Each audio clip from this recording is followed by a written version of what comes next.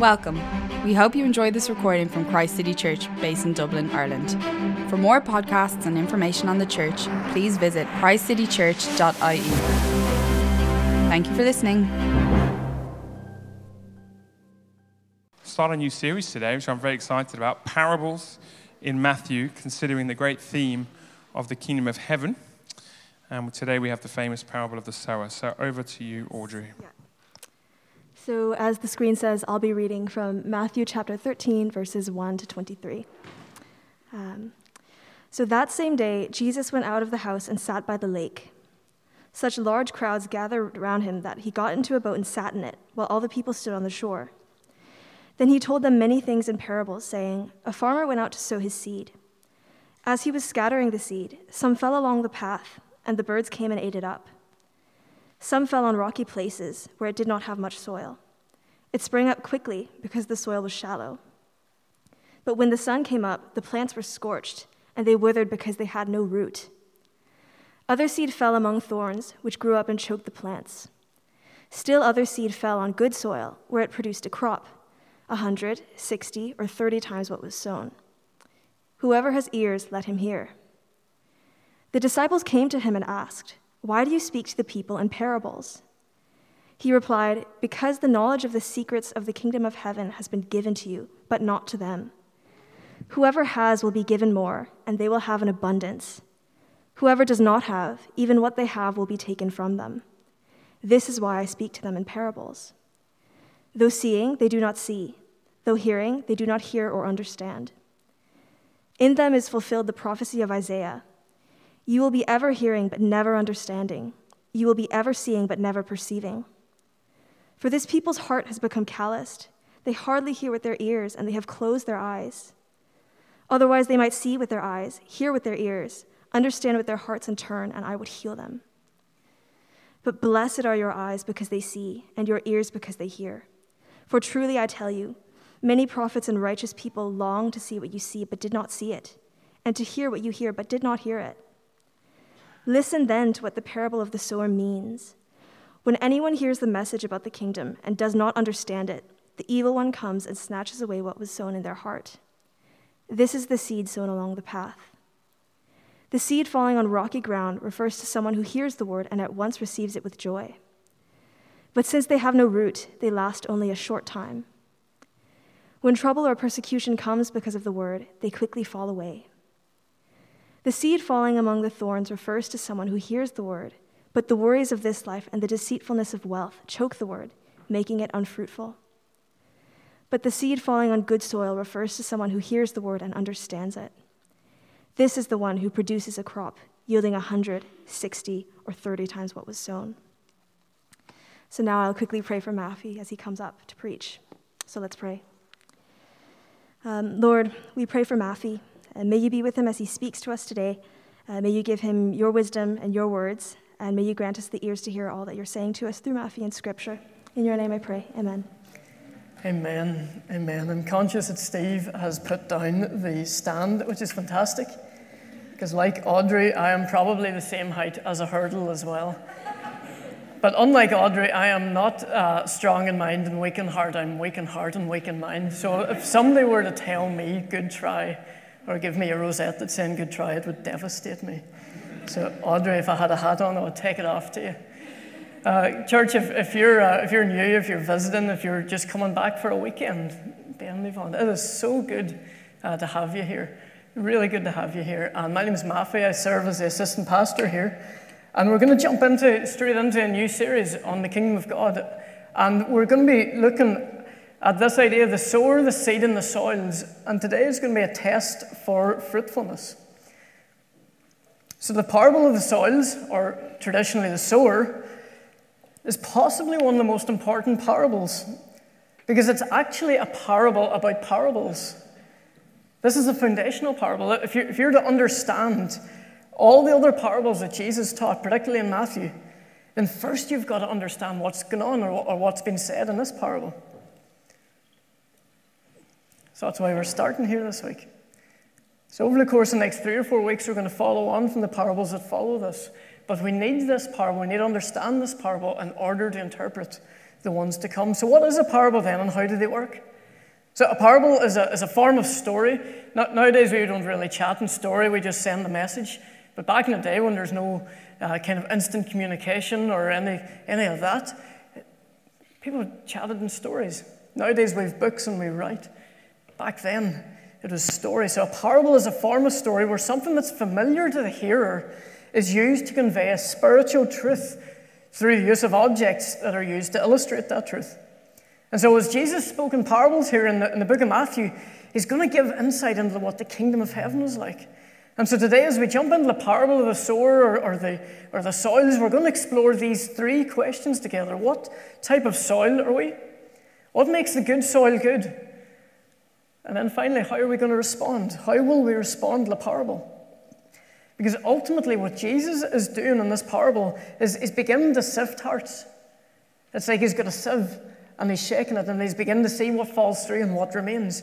Jesus is beginning to sift hearts so that those that are left will be those who will bear much fruit. So Matthew 13 begins with Jesus hopping in a boat, pushing out from shore, and he's got the crowds gathered around him, kind of on the hillside. And I got to go to that place in Palestine. It was incredible. And the echo from down on the shore can be heard the whole way up the hill. It's insane. Jesus pushes out from shore and he begins to tell the parable. And you know, even though Audrey read up to verse 23, the parable actually stops at verse 9. And Jesus quickly rattles through it and he finishes off and says, "Whoever has ears, let them hear." And that's how he finishes it. And so as Jesus tells the parable, we can identify that there's three things that we need to know. We've got a sower, who's a farmer. We have got seed, which is sown indiscriminately, goes everywhere. And we've got soil. We've four various types of soil. We've hard soil, rocky soil, thorny, and we've got good soil. And that's all the crowd hears. They hear nothing more. They hear nothing less. That's it. The parable is finished.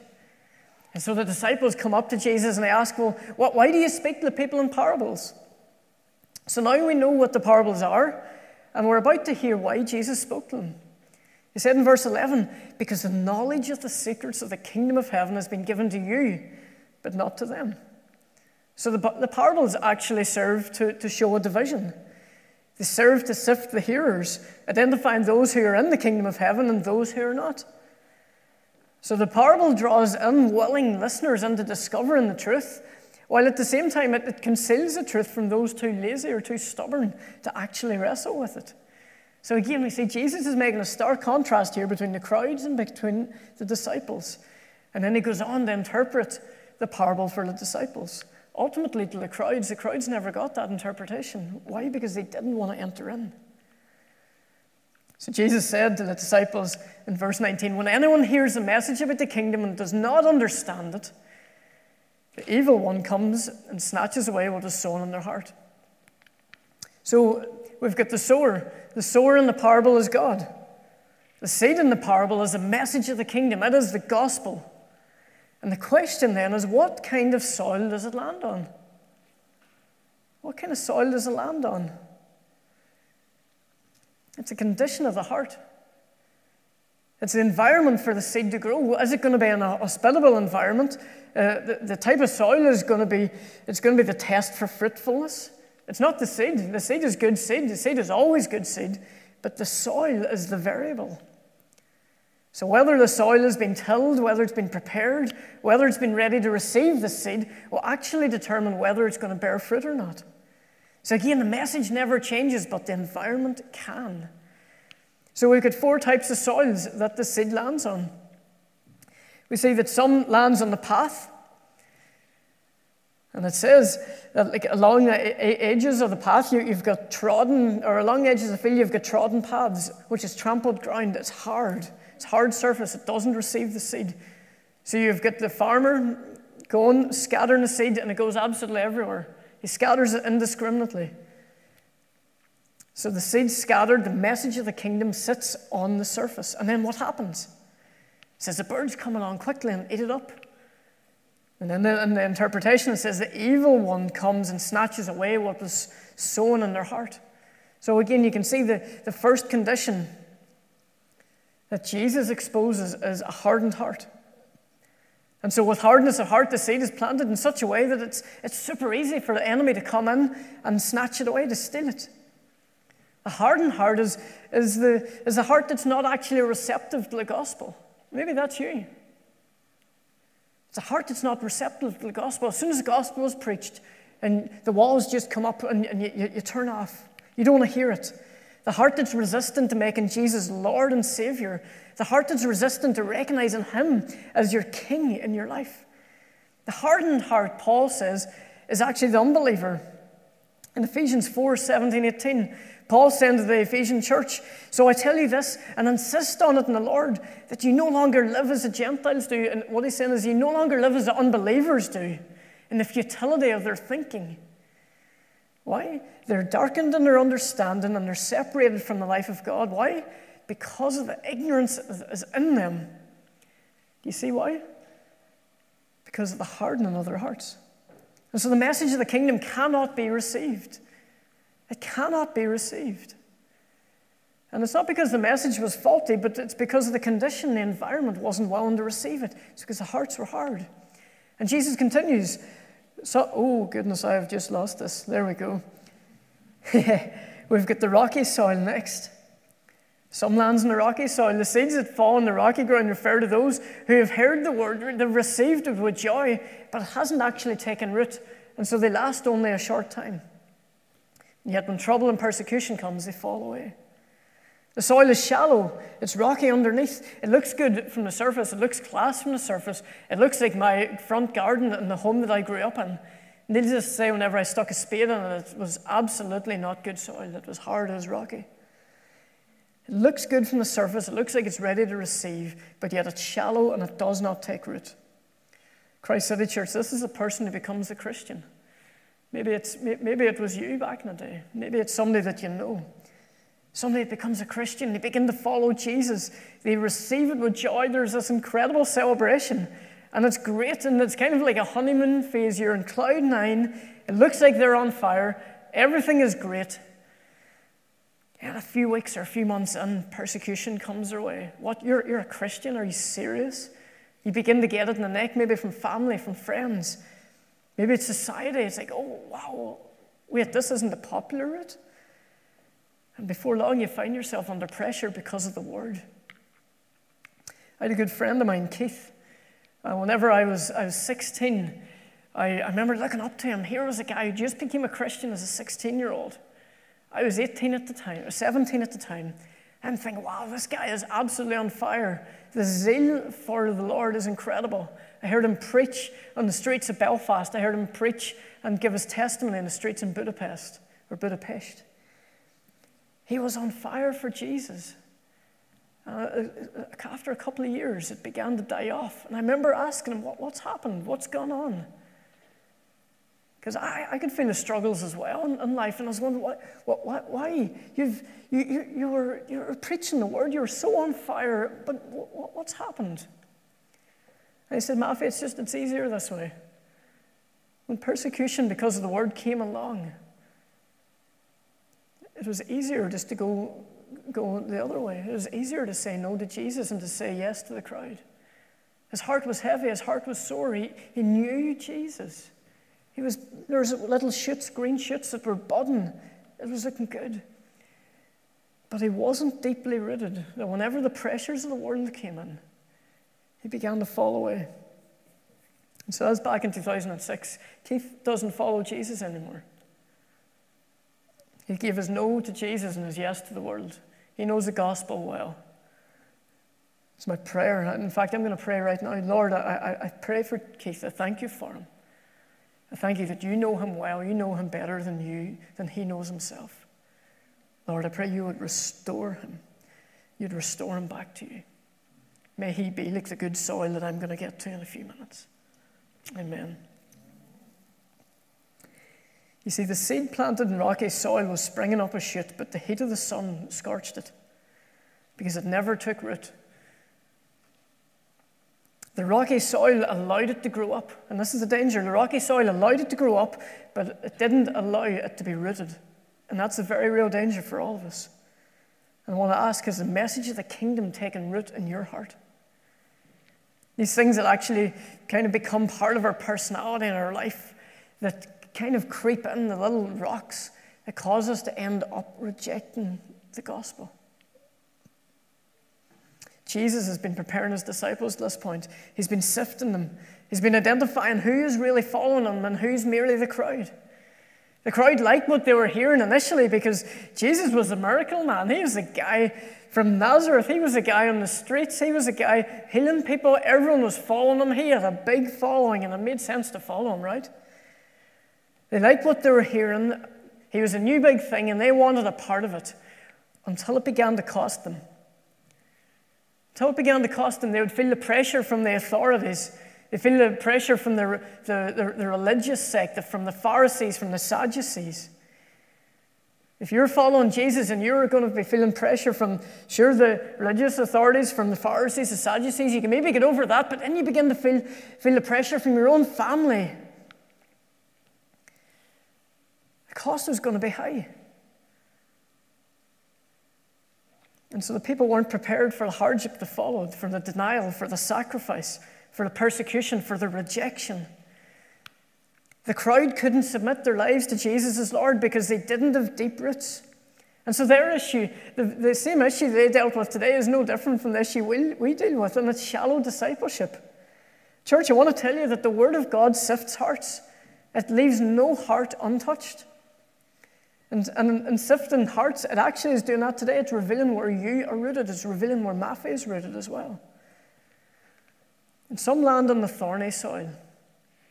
There'll be those that receive the good news of the kingdom, and better than the rocky soil, it actually takes root, and that's incredible. It takes root and it's great.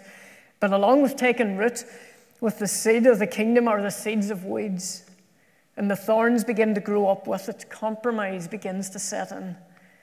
Eternity is so far off. It's so far off. If only the Lord returned now, it would be grand. But I've got all these things growing up alongside. I just can't focus on the kingdom of God. Eternity's too far off. It's just not worth it to me. And so you and I, with our thoughts, with our attitudes, with our appetites, have the capacity to strangle the promise that God has given us. The weeds begin to grow and choke the word of God, causing us to be what? If you've got the Bible in front of you, look, causing us to be unfruitful. And notice what the weeds primarily are. The seed falling among the thorns refers to someone who hears the word, but the worries of this life, the cares of the world, the worries of the life, it's a divided heart. We can experience anxiety, pressures, stress. All these things begin to grow up alongside the fruit of the kingdom of God. And it's all because we've got a divided mind. The problem is that the thorns also take root. They take residence in the heart along with the seed. And the worries of this life are the temporal, the material things, the possessions. Perhaps it's even the things that you and I daydream about. Whenever you're not doing very much, what are you daydreaming about? Because I can assure you the very things that you find yourself daydreaming about are probably the very things that have taken root in your heart. Perhaps it's the goals that we set ourselves to achieve levels of comfort and security. And Jesus said elsewhere, what does it profit a man or profit a person to gain the whole world but lose their soul? The root problem is that there's a divided heart here. And so most often the very things that actually divide us are good things, which whenever they are unchecked, then they become the God things. As a pending father in 3 to 4 months' time, one of the fears is that I'll begin to live out my dreams, my hopes, and my ambitions through my son or my daughter. That I'll actually try to achieve through them. And that they'll become to me absolutely everything, an unobstructed idol. I had a candid conversation with an old pastor of mine recently who said, unlike the evil in the Old Testament where there was child sacrifice, we don't do that, but nowadays we actually do child worship. That's a very real problem in the church, I want to tell you. We don't do child sacrifice. We don't put our child on the altar and kill them. Rather, we put our child on the altar and we revere them. They become everything to us. Maybe it's money, maybe it's houses, it could be careers, it could be relationships. Church, I could go on. But ultimately, whenever we begin to make decisions with these primarily in mind, we attach ourselves to some other non-negotiable that grows alongside our witness for Christ, which causes us to be what? unfruitful. If the cares of the world, it causes us to become unfruitful. Where is it that you're feeling the pinch? What are the cares of your life that are causing you to remain unfruitful? Or maybe it's this next one. I don't like these words very much. It's a deceitfulness of wealth. It's not wealth. That's not the problem. It's a deceitfulness of wealth. The deceitfulness that comes with riches. You know, it's easy for rich people, and when I say rich people, that could be any one of us. It's easy for rich people to think that they have power, but I want to tell you, it's neither riches nor poverty create heart. They simply reveal heart. It's how much is too much money? I sat down with somebody this week and asked, how much is too much money? Ultimately, we can't put a figure on it. Whatever amount it is that causes you not to trust God anymore, whatever amount replaces trust, and it's a little padding. We get a little bit of padding. I don't need to trust the Lord enough or as much because I've got a little bit of padding here. And the appetite for these things actually fuels the beast that chokes the word of God over our lives. And what happens? Again, a lack of fruitfulness. This is a deceitfulness of wealth. It'll overpromise. It'll underdeliver. It'll give false assurances. The deceitfulness of wealth will build a fragile identity. And whenever it does that, that identity needs to be maintained. It needs maintained, and it's fed by accumulation. But the result is the exact same, church. Look at them last three words, making it unfruitful.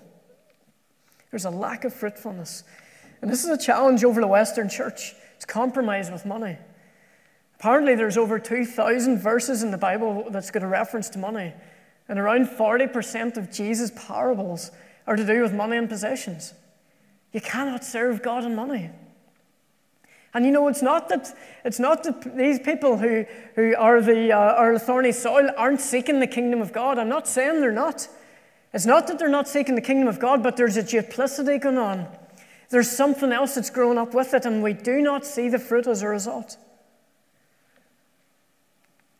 And finally, we've got the good soil.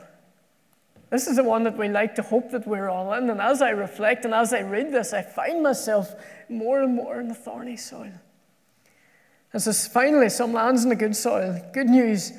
Jesus portrays his listener as one of these four soils, but only one of these is actually desirable. And he says in 23, but the seed falling in good soil refers to someone who hears the word and understands it. This is the one who produces a crop yielding what? 160 or 30 times what was sown. The good soil produces good crop. The good soil is the right conditions for the seed to germinate, for the crop to grow, for the fruit to be borne. This is the desirable heart. This is who we really want to be. I want to be good soil. I want you to be good soil. Good soil bears good fruit. And you know what? Some people are going to bear more fruit than others. 160, 30 times amount. Church, we're going to need to get over ourselves. If Matthew bears soil at 2 times and then somebody else at 100 times, praise God. Why? Because there's fruit being borne. Different levels, different amounts, but the seed has germinated in the right conditions. And so when the hearers heard the parable, they will have picked up on a little phrase at the end, yielding 160 or 30 times what was sown. The idea of yielding this crop 100-fold would have been familiar to them. It mightn't be familiar to us, but it's familiar to them. They remember back to Genesis 26, verse 12, it says, Isaac planted crops in that land and the same year reaped, what? 100-fold. Why? Because the Lord blessed him.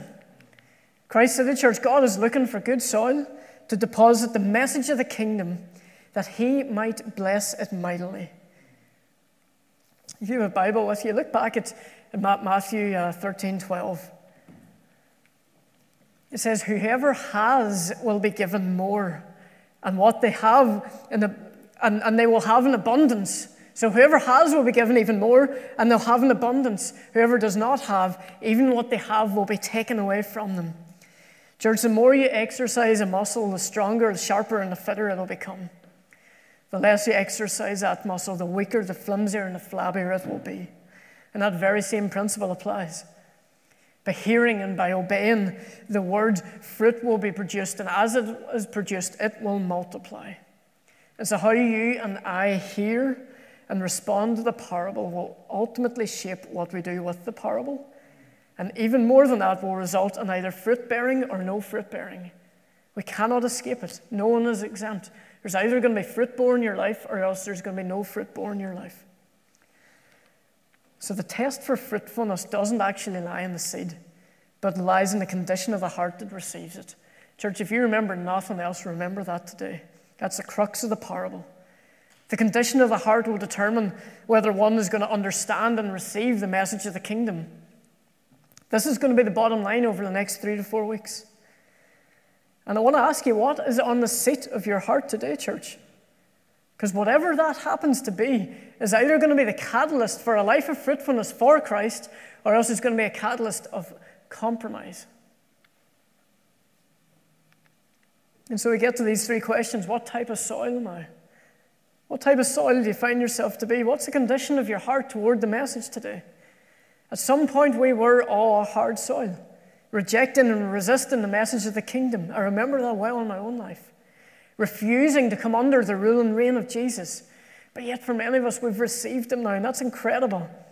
And some of you will have not received him yet, and you're continuing to resist him. Maybe you're a shallow soil. You've received Jesus with joy initially, but the gospel has actually never taken root in your heart. And you're tempted to tail off. You're maybe even thinking about it right now. You know what, I'm only here just because it's a nice community. I'm not actually here for Jesus. Maybe you're tempted to tail off. Maybe you're feeling the pressure now when the heat of persecution comes. You've moved to the city, big bad city. You've felt the persecution that maybe you never felt before you moved. Perhaps you're the thorny soil, and the weeds in your life are beginning to crowd out the fruit. The worries of the world, the deceitfulness of wealth, these things are vying for your attention, vying for your affections, and they just seem to be too much. You can't see past the weeds. And maybe you're the good soil. Maybe you're bearing fruit and you're producing a crop that is multiplying. The second question, what makes the good soil good? This haunted me. This really gnawed at me as I prepped this. What makes the good soil good? How is it good? Why is it good? I tell you this, it's good because of what it doesn't have. It's not hard. The soil has been worked at, it's been plowed, it's been tilled. It's not shallow. It's good soil because it's got deep roots. It's allowed the Word of God to get deep beyond the surface, hitting the deepest desires, the deepest longings of my heart. It's also undivided. It got weeded out. It got worked on. It got weeded out. The soil is determined to make the kingdom of God the focus of their lives. Those who are this soil are tired of following after the things of the world that they've let them go. This soil has become a hospitable environment in order to bear fruit. And here's the kicker for us. How are we going to respond? What are we going to do? Who are we going to become? The longing of God's heart has always been for this message to be received with ready hearts. And so how are we going to respond? We're going to respond like the crowd. We're interested, but we're really not that interested. Jesus will follow you to a point, but whenever the going gets tough, we're going to back off. We're going to follow like the disciples who drew closer, who asked questions, who grappled with the really tough stuff that actually exposed their hearts. Remember, the point of the parable is to sift and it's to separate those who are in the kingdom and those who are not. The parable merely exposes the condition of the heart.